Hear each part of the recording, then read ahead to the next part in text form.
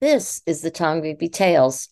I'm Shannon Evans, and I write about a small town called Columbus, Mississippi, on the Tombigbee River. The county seat of Columbus contains a large cemetery called Sandfield Cemetery, which the city has owned since 1854, and it contains the graves of prominent African American citizens from the Reconstruction era. This podcast today tells the story of yet another obscure internment at Sandfield Cemetery, specifically about a former enslaved Mississippian named William Isaac Mitchell, who developed educational opportunities for the formerly enslaved people of Lowndes County and their children. He was also crucial in transforming the American Missionary Association school into Union Academy.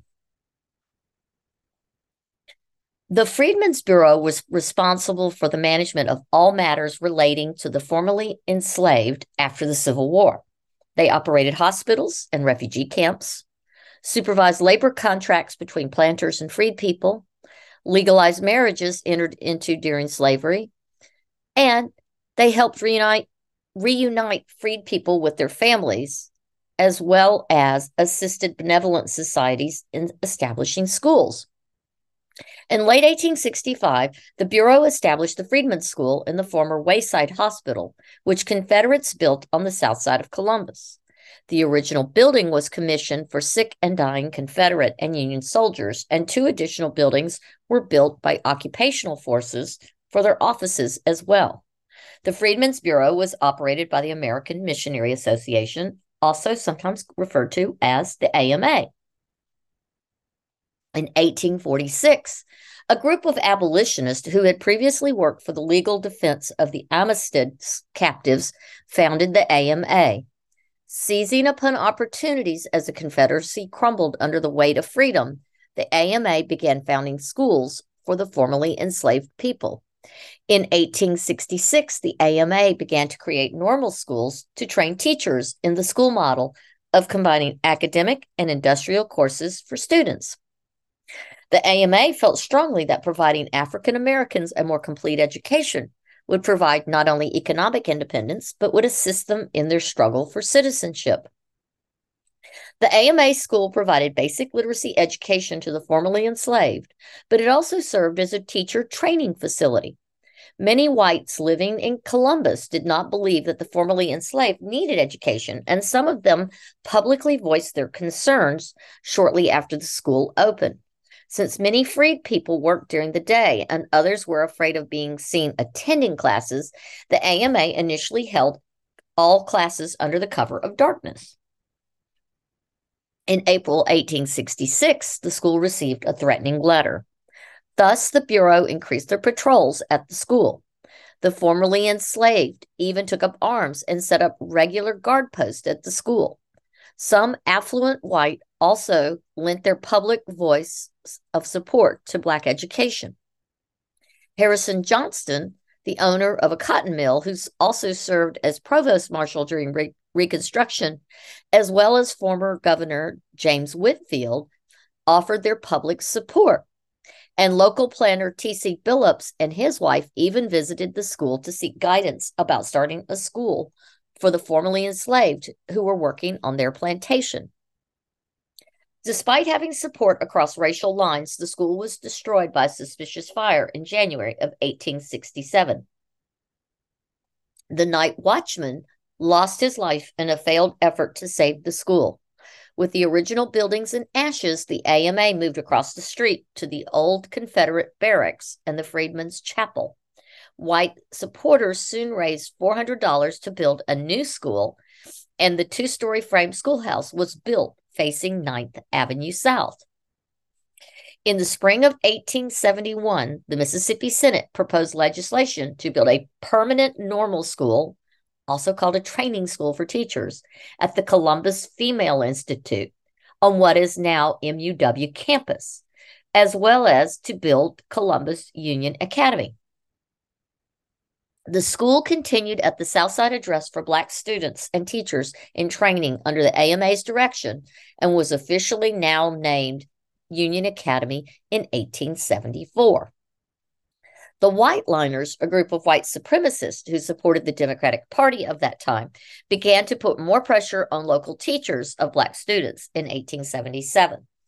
The White Liners threatened white and Black educators alike with lynching if they continued educating local Blacks.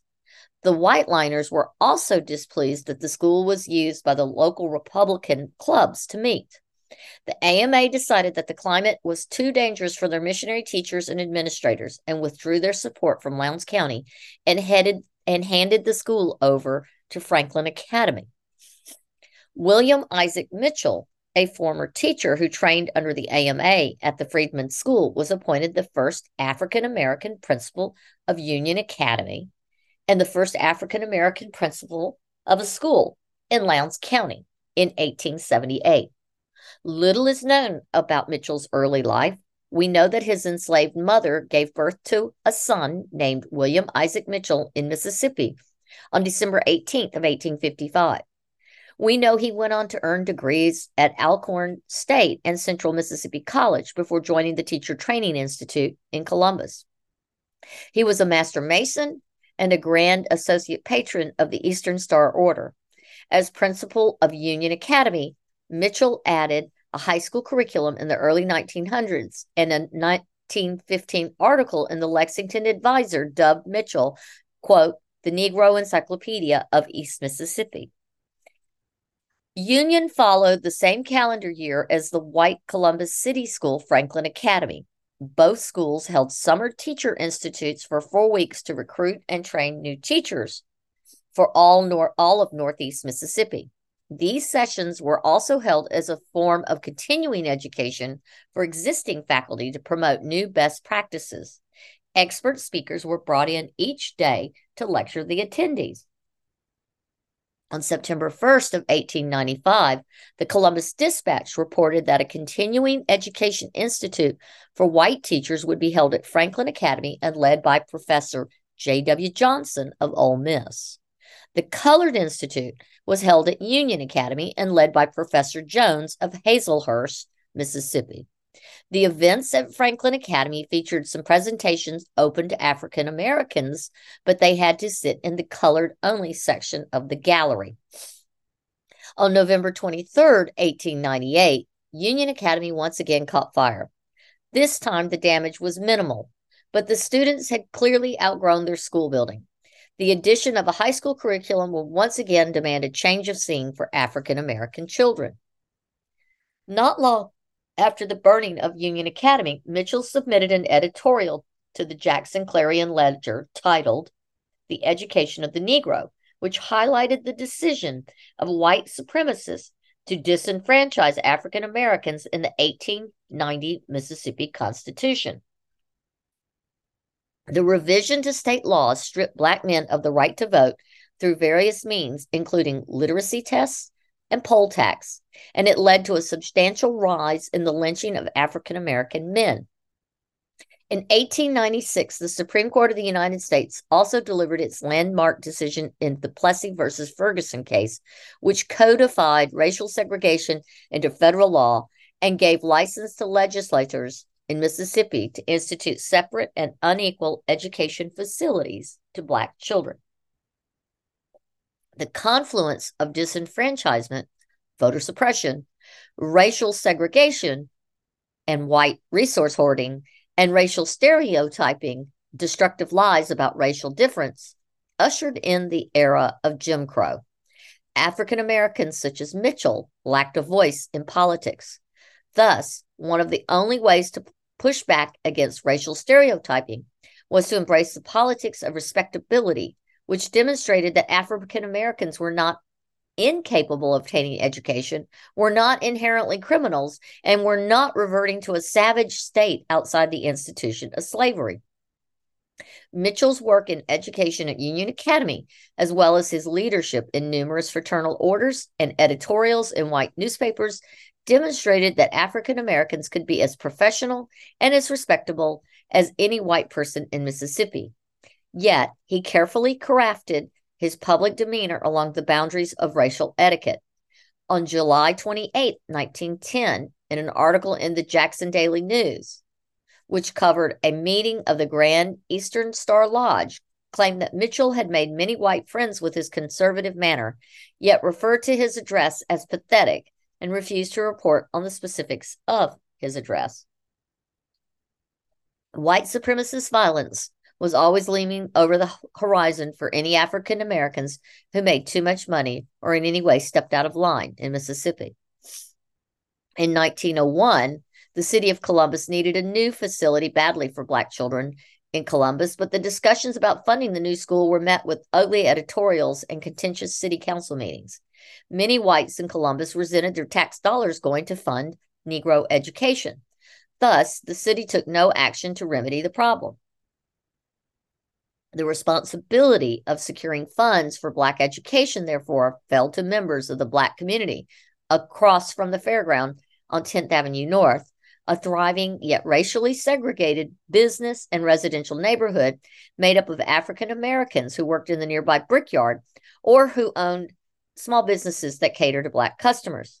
The community featured the Black Masonic Lodge and the Queen City Hotel. Over time, prominent local Blacks purchased several blocks of land and erected a multi-story building. The community held a grand celebration to dedicate the new school on March 29th, 1903. As many as 1,000 community members and prospective students marched behind the Union Academy Band, which played Hallelujah, 'Tis Done, as they led the way from 9th Avenue South to the corner of 10th Avenue North.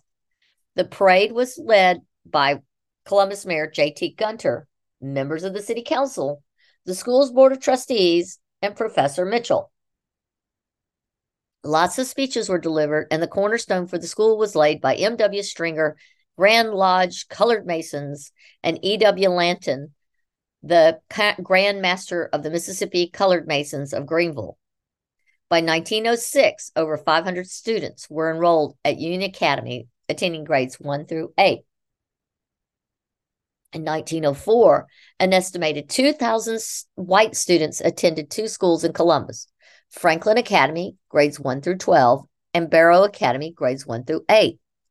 Only 800 students were enrolled at Union Academy, grades 1 through 12. Franklin Academy had an operating budget of $9,770. Union's budget was only $2,600. By 1905, Union Academy also provided summer teacher training and continuing education courses for over 200 teachers across Northeast Mississippi. In 1908, the salaries for the entire school district were reported in the Commercial Dispatch. The white female principal at Barrow Academy earned $900 annually, yet Mitchell's salary as principal of Union Academy was only $600 annually.